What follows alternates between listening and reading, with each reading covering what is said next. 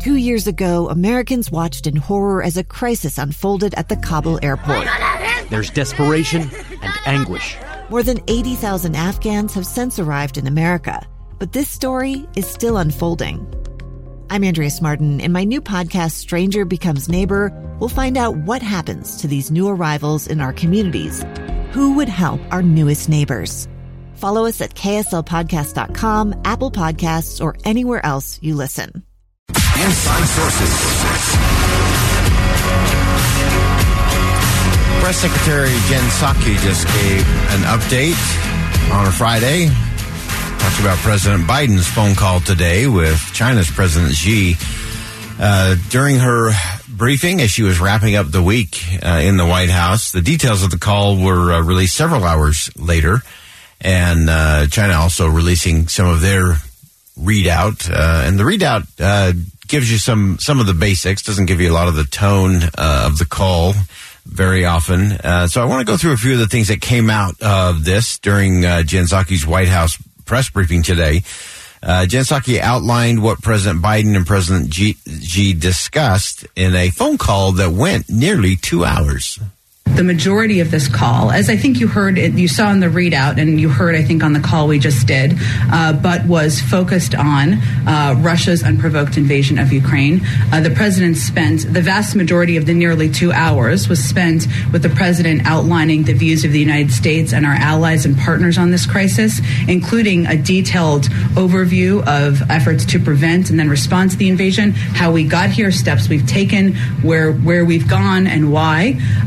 And of course, as was also noted in the readout, but let me just reiterate, he also conveyed and described the implications and consequences if China provides material support to Russia. So, of course, very serious talks today. And again, 2 hours is a long time to be on a video conference call like that. Jen Psaki was asked if the administration is still concerned that China is still considering or reconsidering answering Russia's request for more military equipment and support. We have that concern. The president detailed, what the implications and consequences would be if China provides material support to Russia as it conducts brutal attacks against Ukrainian cities and civilians. And obviously that is something we will be watching and the world will be watching. So that concern hasn't gone away following the call? Obviously actions are a key part of what we'll be watching. Yeah, the actions are going to be what really matter in this. She also said that China wanted to talk about Taiwan. The issue of Taiwan was raised by the Chinese, and the president reiterated that U.S. policy on Taiwan has not changed. So no changes there. And again, it's so interesting to see the readout between the two countries, and sometimes you wonder if they were on the same call because they can be positioned so differently. But this is going to be one, especially as it relates to Taiwan, in terms of actions speaking a lot louder than words. And they clearly got in, the two leaders clearly got into some other areas that are equally concerning, I think, to our national security here in the United States of America. Jen Psaki was challenged on the Iran talks and was asked if they're giving Russia a pass by not sanctioning Russia's participation in nuclear projects. There's absolutely no pass given. They're not getting additional assistance or sanctions relief of any sort. They have an implementation role. They've had an implementation role in the past as it relates to the Iran nuclear deal, and that is certainly what we would be talking about in this regard. But for clarity purposes, there's absolutely no additional sanctions assistance that Russia would be receiving that is outside of the Iran nuclear deal. So the Iran nuclear deal is going to be another one that we'll get into next week. There's some real concerns there in terms of how that's all playing out. And then one interesting, this was sort of a side note from the conversation. Newsweek is reporting that the U.S. has been detaining Ukrainian refugees in ICE detention centers.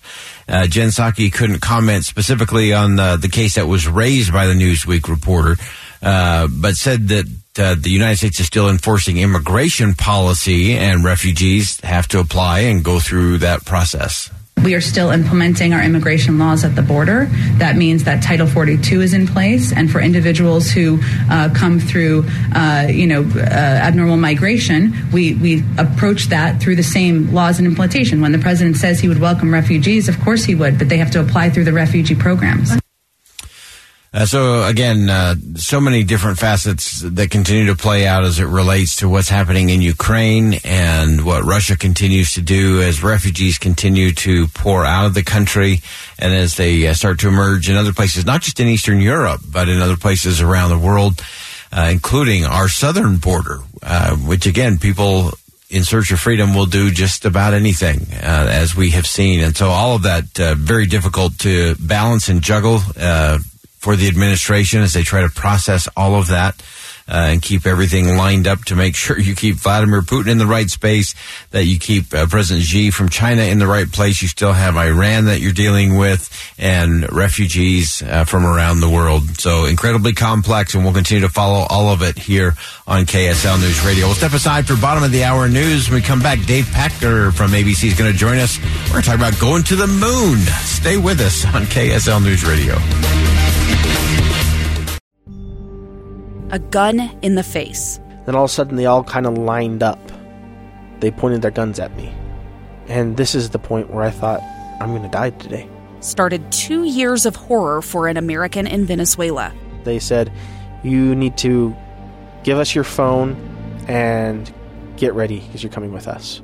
I'm Becky Bruce, and I spent a year researching and piecing together Josh and Tammy Holt's story about their ordeal in a notorious prison. That's when everything started to turn bad. We had another pound on the door. Boom, boom, boom. And there was the police once again. You can binge all of the episodes of Hope in Darkness on KSLPodcasts.com or wherever you get your podcasts.